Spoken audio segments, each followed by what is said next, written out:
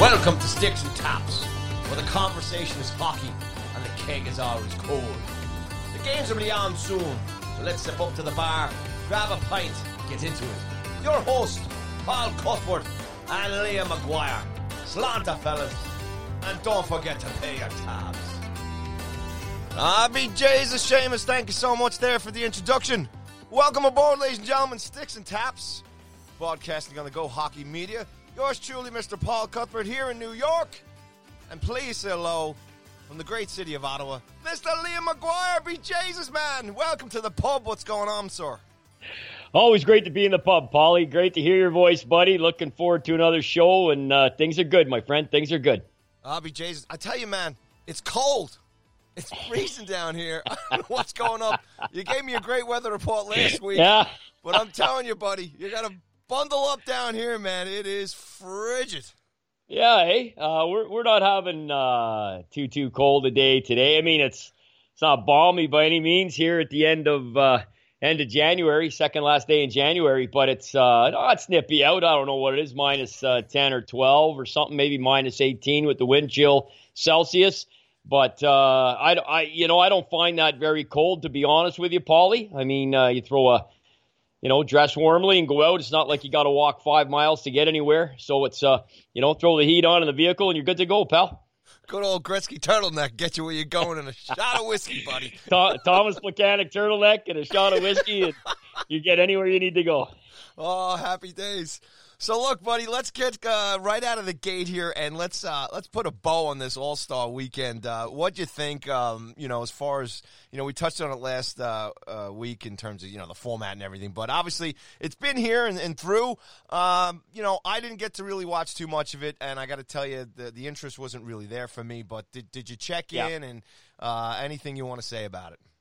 Oh well. We're doing a weekly, although if this was a daily, we'd be starting with Tkachuk and Kassian. I know we're going to get to it, but in terms of the All-Star, just to recap, Paulie, it was usual, I think. They tried the something different. The shooting up in the stands, I think, had a little bit of intrinsic value from a fan's point of view. It was different. Watching the players. Bloody stupidly. Yeah, well, it is what it is. They're going to do it again next year. So, they're just going to change some of the scoring. But again, the testing that they did in terms of feedback and how they solicited it and where they solicited it, obviously didn't go to your house.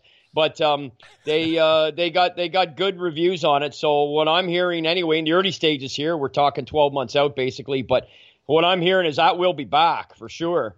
And they're just going to tinker a little bit with it. So, really, the whole thing is really kind of stupid. They went to electronic targets for the shooting accuracy. I don't even know. So, I don't know, man. It's and then the player trackers.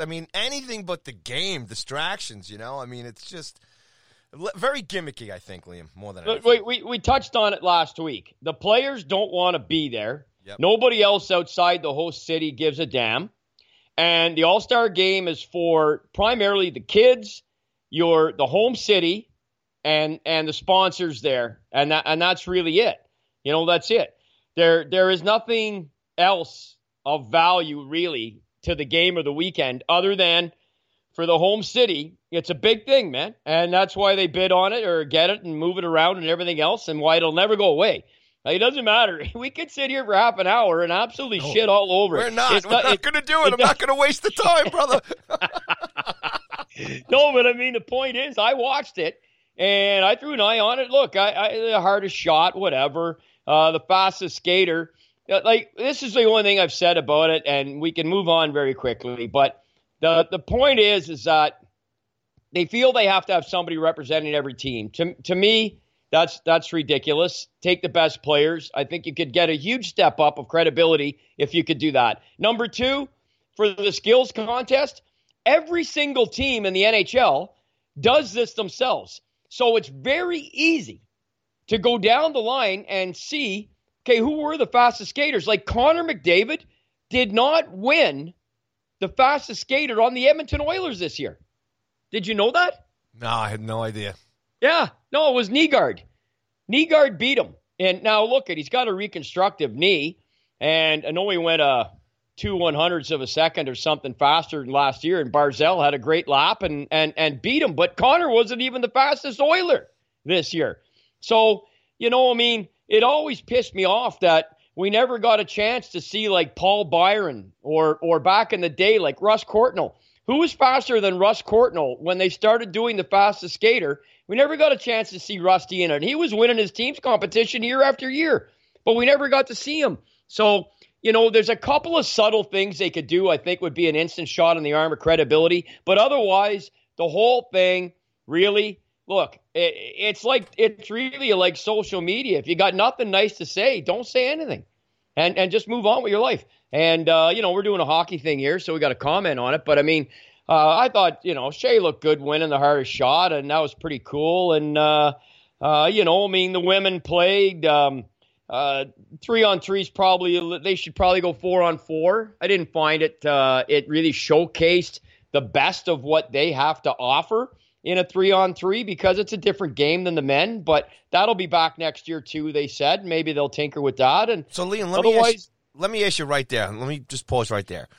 If the All-Star Game is a vehicle to be used to showcase the game and the stars and the talent, and the primary product that you're putting on for the All-Star Weekend is almost everything that the way the game is not played on a regular basis. So if you're trying to get new fans to the game, for argument's sake, is that out the window? They really don't care about the new fans because the only people who really get this are us. Maybe they're trying to keep us there because they want to show something different. But if you're trying to promote the game, right, you're not really promoting the actual way the game is played during the course of the season and obviously to win the championship. So you get fans going in, this is how they play all the time, 3-on-3, the trick shots, all this stuff.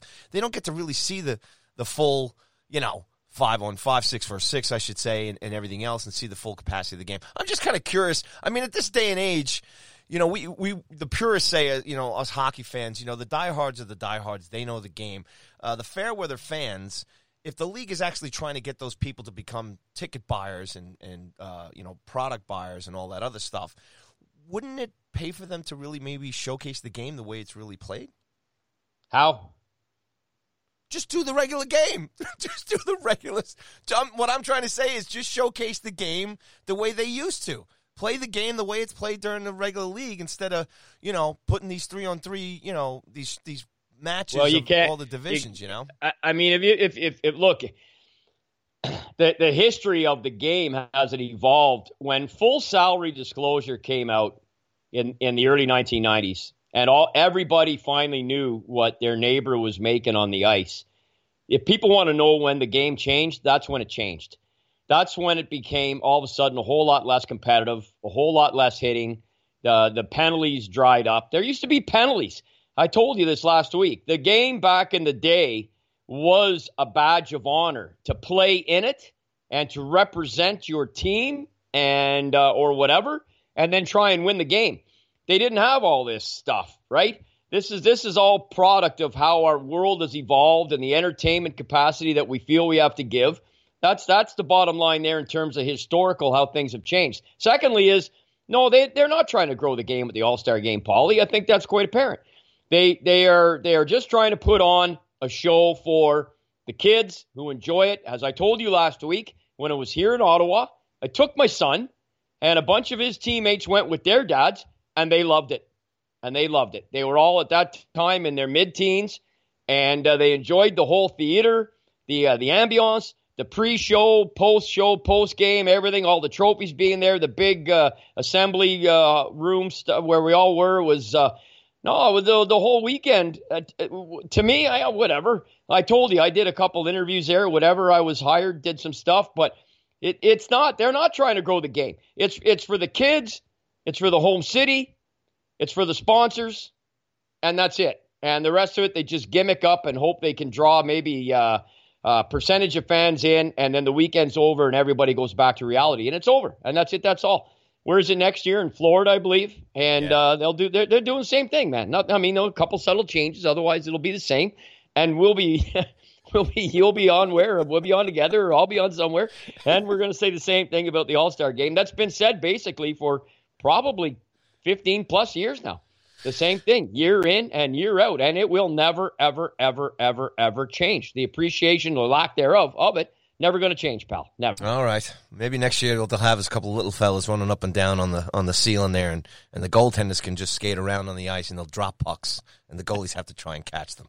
Something Who knows? Stupid. Who knows? You said you didn't watch it anyway, so it's a free weekend for you from getting away from hockey. You can reintroduce yourself to your family. But I think when you say that, yes, for me, yeah, I didn't tune in and didn't watch it, and I guess maybe the thing is because I've been turned off by it by the way they've changed it, whereas I used to watch it religiously every year, kind of like I get together and we watch the Winter Classic.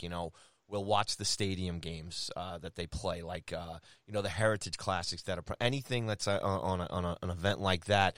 I'm tuned in. I want to see it. I think the NHL has done fantastic things as far as the outdoor game and productions. And I think it's a blast what they do with the awards now in Vegas and stuff like that, because they let loose and they have a little fun, and I think it's good stuff. With regards to the All-Star game, it's been a turnoff for me. That's why I didn't watch it. So that's kind of get it. Now, and you make fantastic points about, like I said, the kids enjoying it and everything else. And if they ever bring it back to New York, damn sure I'm going to bring my kids to it if I can. There's no doubt about it. So I'm with you. Well, there you go. Yeah. Man, you just answered your own question. You just answered your own question right there. It's not the games aren't for you. Yeah. They're not for you. You are not the demographic they're going after. They're not trying to grow the game with the All-Star game, and they're not going after Paulie Cuthbert or Liam McGuire. I watch it anyway. I just do. I just do. Whatever. I don't put it on my day. Especially if the local pub is having a special. I watched, a Friday night, I watched at a bar. I watched the whole skills contest at a bar Friday night. I had a little screen right there on the table. I was there with a bunch of people. And I watched it, and whatever. I wasn't riveted to it, but I had an eyeball on it. I watched the stuff on Saturday. Bing, bang, boom, it's over. But it's not for us. It's for the kids. I don't know what point you're referring to in your life when you said you looked forward to watching it, because that's a long, long, long time ago for me. I mean, I'll tell you this. When the North Americans played the Euros, for 5 years, 98 to 03 or 02 collectively. I thought those games, they had Mark Messier mic'd up on the bench when they were down 3-0. They said, hey, guys, let's go here. They think this is a real game here, so let's go. And North America came on and ended up winning the game 8-7. But that game, and again, there was no hitting, but there was a lot more intensity than you see in this. But that's 20 years ago, so I don't know if that's what you're referring to, or if you're referring to back when you were a kid or whatever. I don't know. No, I just think it's just the general format of just a regular game. Whether it was the North America versus Europe or whatever. I guess for me, just going back to the regular game format and everything else. Well, they weren't hitting anyway. I know. Are you telling me that 25 years ago, when the score was 16-14, that you were right in there for all 30 goals, like hanging? Come on. No, I'm not gonna lie to you. That was hanging, but I would watch the game.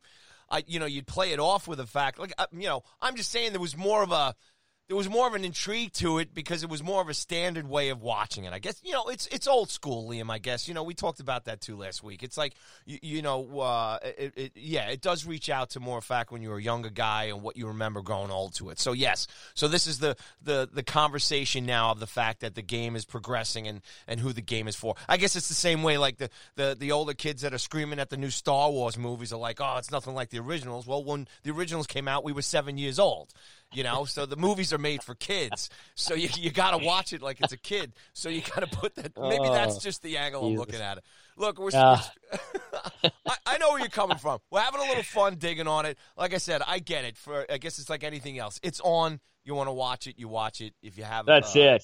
That's it. Book it next year as a weekend. To do something else. Simple as that. Absolutely. All right, buddy, let's move on here. The guy we talked about last week, and obviously the guy you wrote the column for, the blog for, and everybody can grab it at Liam's LinkedIn and on his Twitter account, Liam's_hockey. Ovi gets 693 last night. He passes Yzerman.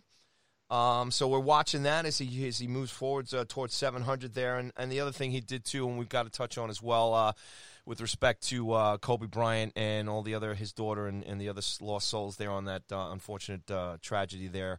The helicopter crash. Ovi wore number 24 in warm-ups yesterday. So let's talk about him getting the 693 then, and maybe just a little take on Kobe and just the effect. When anybody passes away, obviously, in that it's always sad, obviously. But when it's a sports figure, and it kind of gets magnified as well too. But just your take. Number one, let's start with the goal, and then we'll touch on Kobe there, Liam.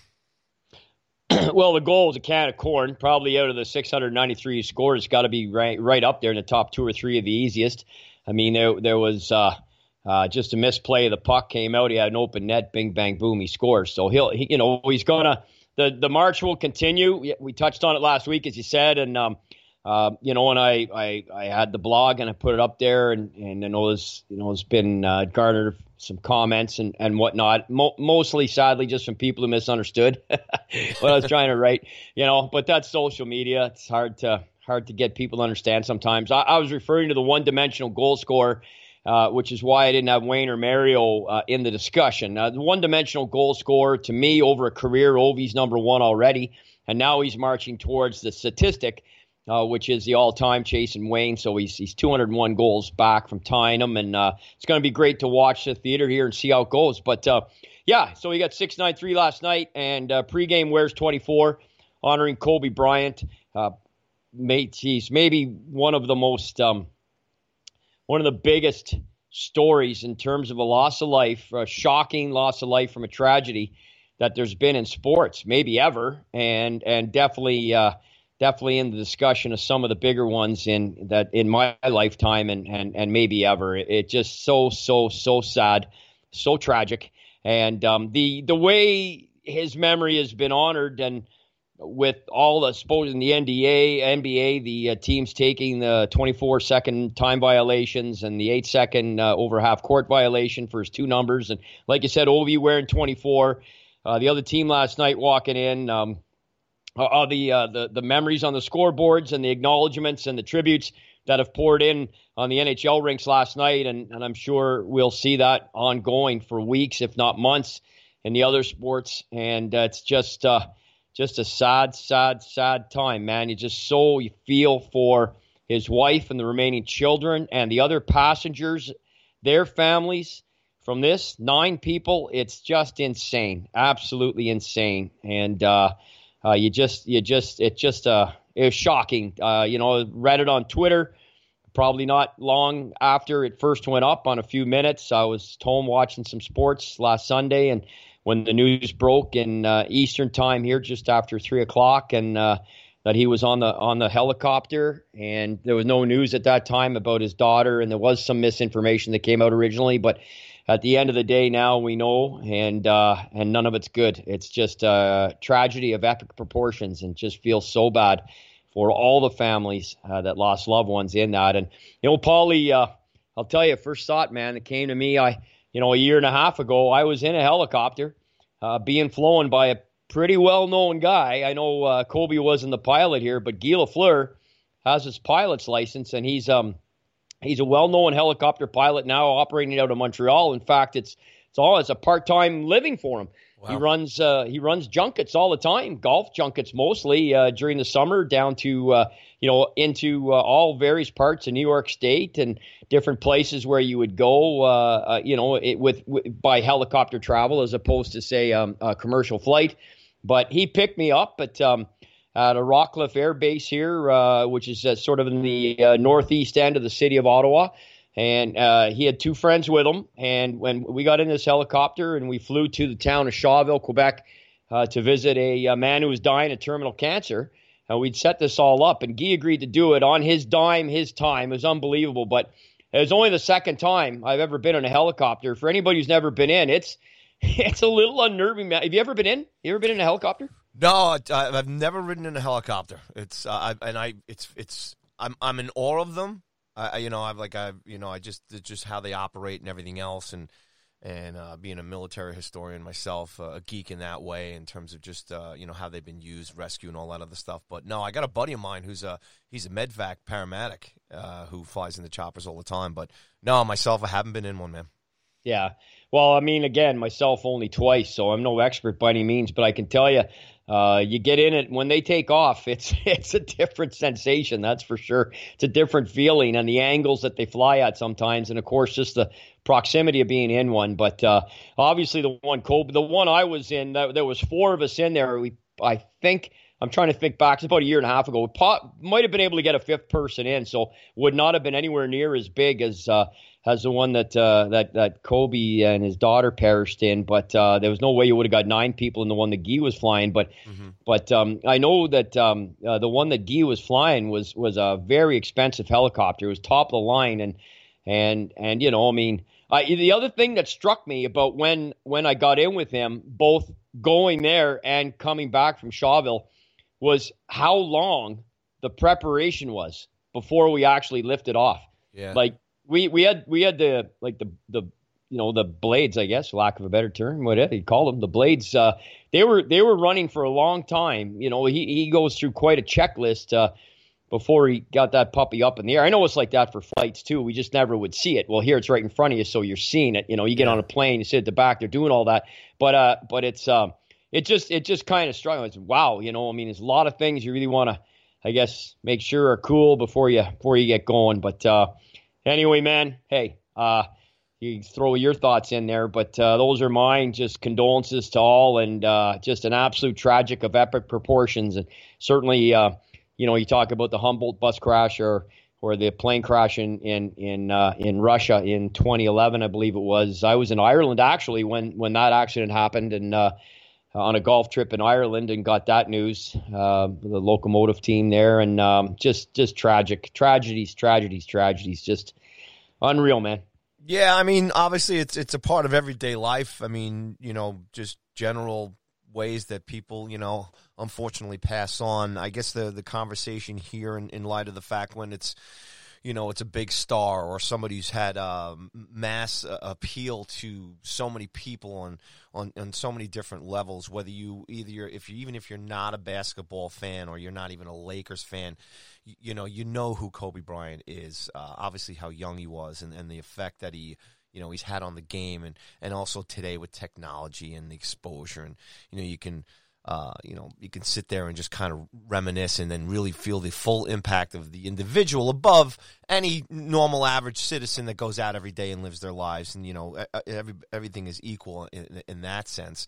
I mean, as a musician, Neil Peart passing away of, natural causes, the drummer from Rush, obviously. I mean, yep. As a musician, a guy I just not only just adored and loved and was a fan of, but I mean, the other thing is you learn more about a guy like Kobe Bryant, a guy like Neil Peart, because you find out about their personalities, and you get to know them more than you'd never get to know when you read the paper and you read about somebody, getting into a car crash or something like that. You don't know that person, and then unfortunately you flip the page. When it's someone that you know and it's just part of the stardom. What I'm getting at here is like, Kobe's passing and Neil's passing, it affects people, number one, who are the fans, who are devoted and everything else. So it's just it's a very surreal type of way to look at things, and everybody just has their own magnification of it and their own effects on it as well too. So and then you think of the the Humboldt tragedy, and obviously when it's at its smallest point, when it gets down to the people who actually really lost that loved one and that person, and in those communities and in those households, I mean, that's where obviously the ultimate sadness is. And then all of us here on the outside are just, affected in a completely different way. But it's just interesting to you wish it never happened. You don't want it to ever happen. It's just been interesting to see how, I guess, the general public deals when a popular figure like a Kobe Bryant or a Neil Peart passes away. Yeah, well, I think he transcended his sport. I think that's clear. I mean, basketball's maybe next to soccer, maybe maybe the most popular sport in the world. I don't know, but I would assume that it would be in the top few. And I would think soccer's number one the world over, and basketball would be right up there. It's just, you don't need a lot to play it, right? So it's the way you go. It's a global sport, and he was a global figure, and plus a brand too. The Lakers, everything. He was a winner, he's a champion. One of the top scorers of all time. I mean, this is the thing. He was in the news recently anyway with LeBron passing him, and then he he puts the message out, and well, that was what, 48 or 72 hours before or something. I mean, it wasn't long anyway, and it's so it's a shocking loss, and for sure today, now with everybody having an ability to chime in, as I often say, back in the day, you would have to phone a radio show or write a letter to an editor. How else could you put a public comment anywhere? You didn't have an opportunity. Now everybody does in the blink of an eye, and many have. So it is what it is. And like you said at the start of this particular thread, it happens every day. We lose, there's people, everybody, sadly, accidents, and but this is a massive name in sports and in terms of global knowledge. People know this man, and it's brought that type of attention because of it. So it's just condolences all around, man. And like I must have seen enough, I don't know how many times, hundreds and hundreds on social media. You're a parent, I'm a parent, and a lot of people saying, hug your children a little closer today, or hug a loved one, or tell somebody you love them, because you just don't know. You just don't know what could happen tomorrow. And there by the grace of God go I. So, it is what it is, and a shocker, and just condolences to all involved, and the others who lost their lives as well, their families. It's just a tragedy of epic proportions because of not only the magnitude, with 9 losing their lives, 3 children, 3 young girls, which just really breaks your heart. And then of course the loss of life of the men and the pilot, and it's just an absolutely insane tragedy. The magnitude of it, just so sad. Well said, brother. And of course the human spirit must carry on, as it does. Not so easily all the time, but we do carry on. So mad love and respect to everyone involved with that incident, and thanks for your thoughts on that, Liam. Good stuff. All right, buddy, let's get back into the hockey here, and let's touch on this Battle of Alberta last night between the Oilers and the Flames. A bit of a hype there, obviously, with Kashin and Tkachuk and all the festivities. The Flames come out on top. Shootout goal at Monahan there. There was some nice goals last night, man. It was a pretty good game in there. Man, the names on these Yamamoto here on Edmonton, and Mangiapane. He had a couple nice goals. Benning's goal was nice there too last night. So it was for me, checking out the highlights and tuning in. It was great to see like the old back and forth that Northwestern Canadian hockey, and obviously years ago growing up in the old days with the old Flames teams and the old Oilers teams and everything else. So you see all the new stars, and it's a pretty good muck. You had the drama there, and as far as I want you to take us into that as far as how you felt the Cassie and Tkachuk thing played out. And I was reading a review, and we were talking about it before too, and I'm reading a review here on NHL.com, and they didn't even mention that they fought last night. I'm like, man, what? Talk about a cover-up, buddy. Holy Lipton. Man, oh man. What the? Is this Watergate? What the hell? I don't know how anybody anywhere, especially NHL.com, if they didn't report, that should have been the lead story, that there was those guys fought. That should have precipitated anything that was written about that game last night. Should have started with the fact that they did fight and lead up into it. How they didn't, but look, that's NHL.com. Consider the source. I mean, they don't, they've never been one to sort of even talk about that in any way, shape, or form in past instances in their existence. Several years worth now that they've been up and running, and they certainly probably never will on a go forward. Anyway, back to it. So first of all, it lived up to the hype. So number one, you're able to shove it down the throats of all social media who said nothing would happen. Wrong answer, boys. So it lived up to the hype. And that's number one. And the thing is that there was a game within the game. So for one, they didn't start. Edmonton was the home rink last night. They say their lineup last. So Calgary didn't have Tkachuk in the starting lineup. So Edmonton didn't put Kassian out there. So when they did have their first shift against each other, you could see they had words. And Tkachuk gave him a little slash on the legs as they dropped the puck, but there was no fight. But they were talking. Now we didn't know at the time, but we found out after that Tkachuk was saying, "Are we going or what?" And Kassian said, "Not just yet." So he and I'm going to tell you a funny backup story to that going way back as soon as I finish this. But so on top of that, so they didn't go, and there's not, and the game is dirty. I mean, it's chippy. There's hitting. There was a couple of big hits. It was close.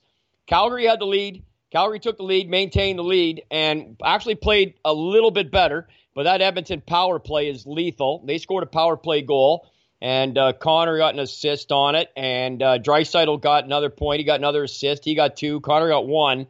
But the game ends up tied at the end. But anyways, at the fight, so the first fight, there were 2 fights in the game, and Ryan Nugent-Hopkins and Sean Monahan. So Sean Monahan has his first fight ever in NHL history, and he fights Nugent-Hopkins, who had his third fight, and it was a good scrap. It was a good scrap. So they get their sticks up in front of the bench. I did not see anything that precipitated them coming together before Monahan gave Nugent-Hopkins a shot across the back. Not a hard one. And Nugent-Hopkins turned around, and Monahan was the one who engaged. And they started going. And the thing that got me, 2 things about that fight. The buckets came off early, and normally that means a go time for the linesmen to get in. They didn't. And not only that, they actually separated briefly while they were throwing punches and then came back together. And the linesmen still didn't jump in. So they both landed some great shots and threw some great shots, and they hit the deck. Well, 2 minutes later, we had Tkachuk and Kassian. They lined up in the offensive zone to the right of the goalie, so face-off left if you're looking in the offensive zone. Kassian left wing, Tkachuk left wing, Kassian right wing. They had words, and they dropped the gloves and had a spirited battle. That Kassian won on the 10-point must system. Nobody got hurt, and they went off and played the rest of the game. Post-game comments were all like you would expect, because he needed to fight Kassian. Yes, he did. Yep. For all the morons out there who saying no, he didn't. Yes, he did. He did need to fight him. He needed to fight him because the first hit from 2.5 weeks ago was a brutal, cheap shot, regardless of the fact that it was not called a penalty. If you did not view that as a gratuitous, cheap shot, hitting a guy in a vulnerable position, then you're a moron. So that the second hit and the rest of the game is what led to Kassian going after Tkachuk in that game. And as we know, the 2-game suspension. So he needed to fight him. Everybody and his brother outside of Calgary has called this guy Turtle Chuck for 2.5 weeks. How is he going to live that down? He's a young man, alpha male, in great shape, good size, who comes from a great lineage. Look at his dad. Look at the way his brother plays. He's not afraid. He's not afraid. And he had to answer the bell. And he did. And he said it. And he said exactly that in the postgame. So, again, the crybabies and the hand-wringing on Twitter, it's just so funny. It's so funny to listen to the crybabies or read them. And anyway, they got it on. They had a little tiff, and Edmonton lost the game in the shootout. It was a great OT. Great OT, went back and forth, tons of chances. And Calgary gets in the shootout. Edmonton hits 2 posts in the shootouts.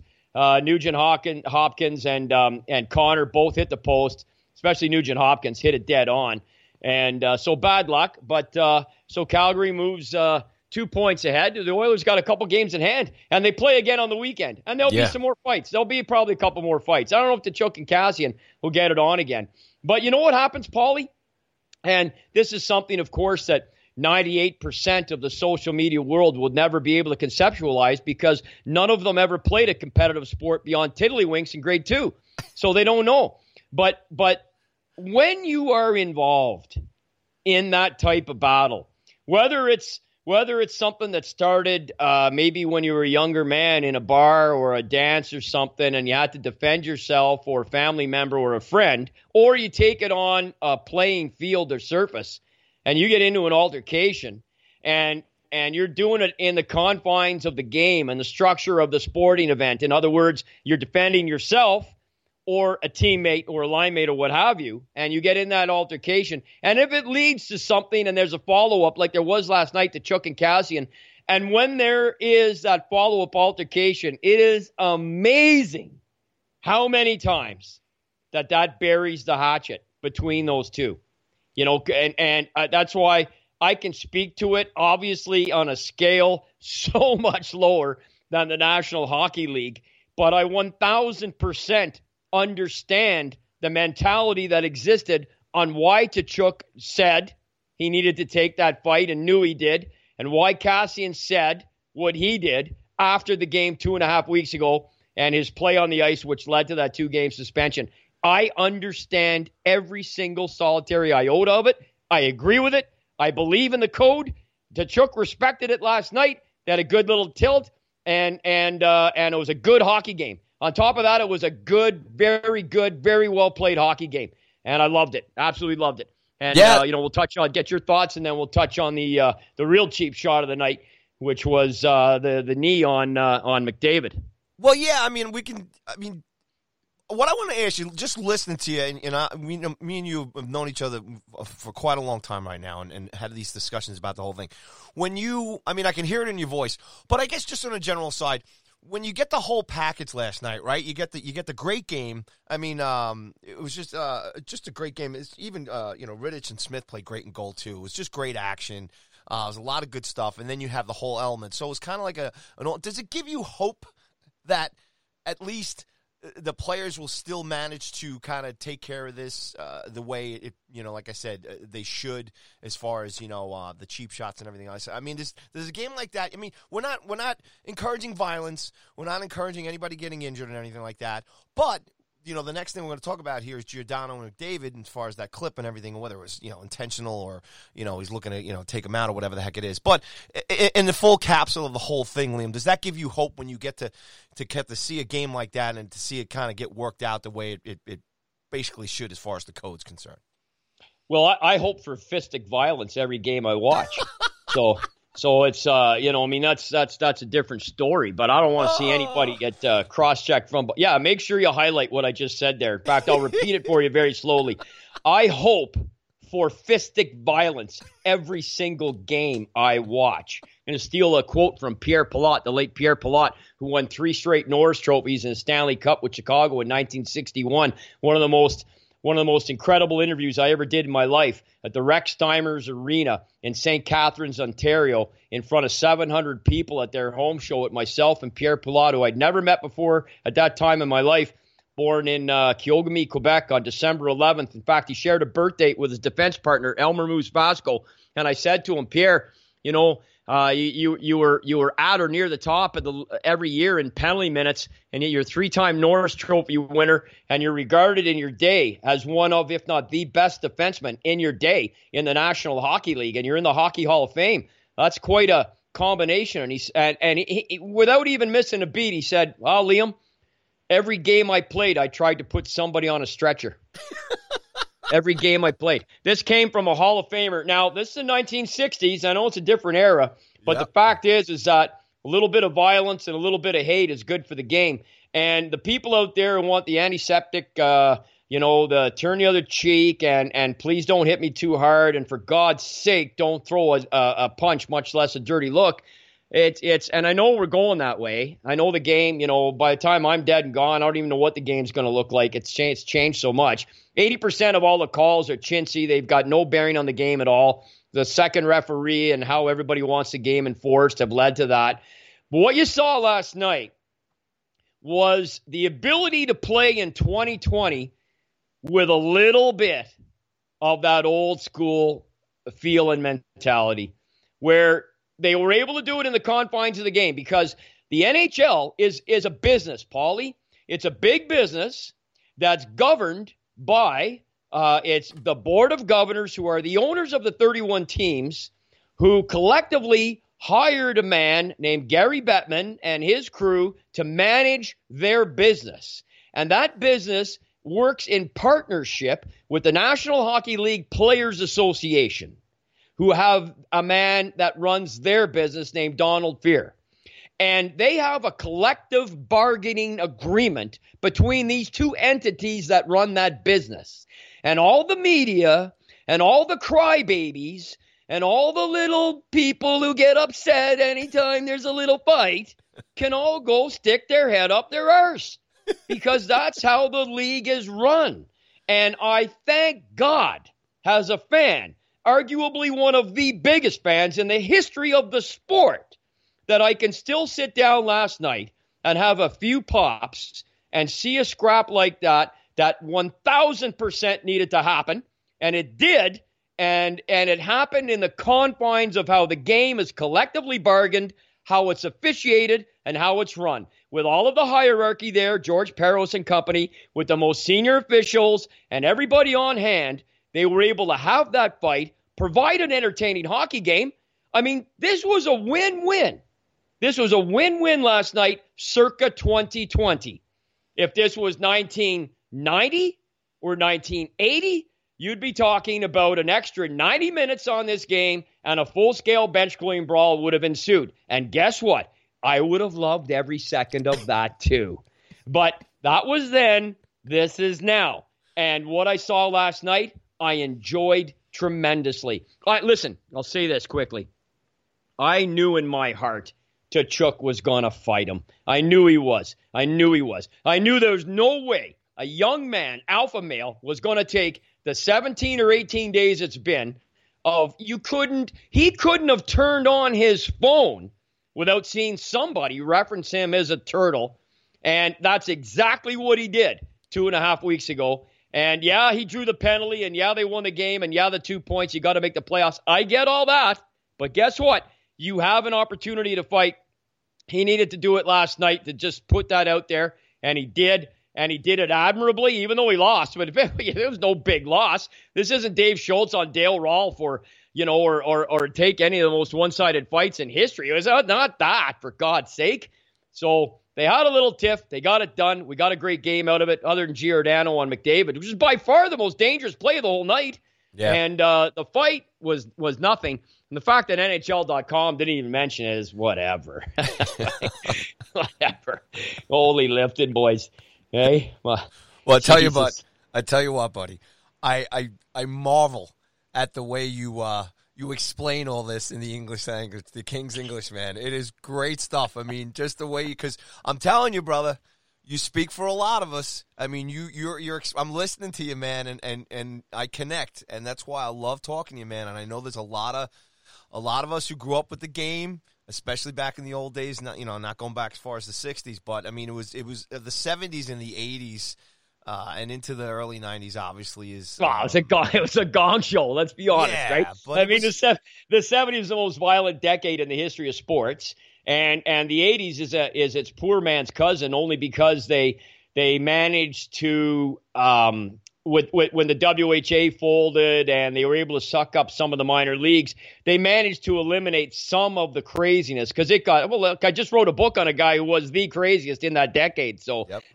I can speak to that pretty eloquently and knowledgeably because I've done my research. And not only that, I lived through that decade. We're not living in that time period. So it's just the people who just want it to be just this pacifist game, and that you think you can go out there and not have crap that's going to happen at times. Sadly though, that's where we're going as a fan base. They're in the minority still. Yeah. They're in the minority, but they're a very vocal minority, and you don't get enough people like me that'll go on because they're tired of pissing into the wind, because you get the pushback all the time, and then you get called out as a Neanderthal or a dinosaur or a warmonger or anything else. And I'd like to say, look, I'll put those things on my business card, no problem. So it doesn't matter to me. I enjoyed that last night tremendously, and guess what? Here's the real shocker. I'll be watching on the weekend too. Oh, yep. Yeah. The only difference is it's going to be on a Saturday as opposed to a Wednesday, so I'm going to have about 20 more beers in me. But I'll be watching too, and I'm looking forward to it. No, and me too, man. Just like I said, I enjoyed the game. Just watching the highlights and everything, and just your recap is just fantastic. But it's like driving a car with three wheels. The NHL, it's got to be in there. To keep this car on the road, that element of the game is just going to have to stay in it. I mean, we don't want to see anybody get hurt, but yeah, there is a code, and it should definitely be maintained throughout it. And last night was that's why I was asking you. I mean, no doubt about it. I can hear it in your the way you express yourself. But for me too, like I said, there's hope that this is going to stay in the game. It has to. I mean, most of us is, like I said, those guys have all come up through in the ranks. I mean, when you get to the NHL, it's obviously a little more cleaned up because it's in front of a bigger audience. But, man, every one of those kids, no matter just getting through the ranks, through midgets and bantam and juniors, they're getting their butts kicked down there. You know what I'm saying? So it's all part of the whole specter of reaching the NHL and the way the game is played and everything else. So good stuff, brother, man. It's like I said, there's a little hope. It's not that we're I know, I love what you said there. You want to fight every night. I think we all do. The fans do too. And I'm not trying to be hockey light here. We just, like I said, we don't want to see anybody get hurt. But, man, we don't want to see. Well, sometimes you get hurt, Paulie. Well, no, let me finish. You get hurt. Let me finish. But we do want to make sure that the pests and the guys who hit from behind and the cheap shot artists and stuff, they get their due. So that's why it's got to stay in the game, because those guys cannot maintain control of the league. Bartender, pour me another one, please. Yes, all right. Well, Seamus is calling last call. Let's wrap this up. Hey, buddy, I'm going to throw the toast of the week to you because I know you got a pretty damn good one. So why don't you take this away before we say goodbye to everybody? Yeah, for sure. I'm really enjoying this part of what we do here as we wrap up the show, Paulie, is there's not the leadoff story in Canada here in our sports cycle all day has been Christine Sinclair. She's a Canadian woman soccer player, and she scored 2 goals yesterday in a Olympic qualifying game, giving her a career total of 185 goals, which is number 1 for international soccer history. No, I believe she's ahead of any man as well. I think she's a number 1 scorer in international soccer history. Now, this isn't to be confused with club games, and I'm not a huge soccer fan, but I'm a fan of what she accomplished yesterday. And my toast goes out to Christine Sinclair for 184th and 185th goal, making her the number 1. It's on social media pretty extensively too. And she started playing for Team Canada at 16 years of age, Paulie. And she was the youngest at that time, and now she's the oldest woman on the team, and she's still leading by example. She's a role model and an incredible athlete, a testament to success and perseverance and competitive instinct and skill. And that's my toast today is to Christine Sinclair. There you go. Raise them up. All right. Good stuff, buddy. And you know what, man? Just women in sports. I have a daughter, and as do I. Me too. Know, as you do. Yep. I mean, we're girl dads, so they're great inspiration. My daughter's a soccer player, and she's fantastic, and she's only 10, and she's thriving, and they need to have women role models, and that's a great toast, buddy. I love it, and it's great to hear it, and congratulations to her. Good stuff, man. Right on. Thanks, Paulie. All right, brother. That puts a wrap. This round's on me. I know I've got the next. I've got about 20 rounds I owe you from Olympic bets and world championships to juniors and everything. So I got this one, buddy. Man. It's okay, buddy. One time we'll connect soon, and we'll catch up on all that. Absolutely. All right, Liam. Say goodbye to everybody. All right, everybody. We'll catch you next week. G'day. All right. Slant, everybody. Thanks so much for listening to Sticks and Taps. Tell the world. SticksandTaps.com. Cheers, everybody. Have a great weekend.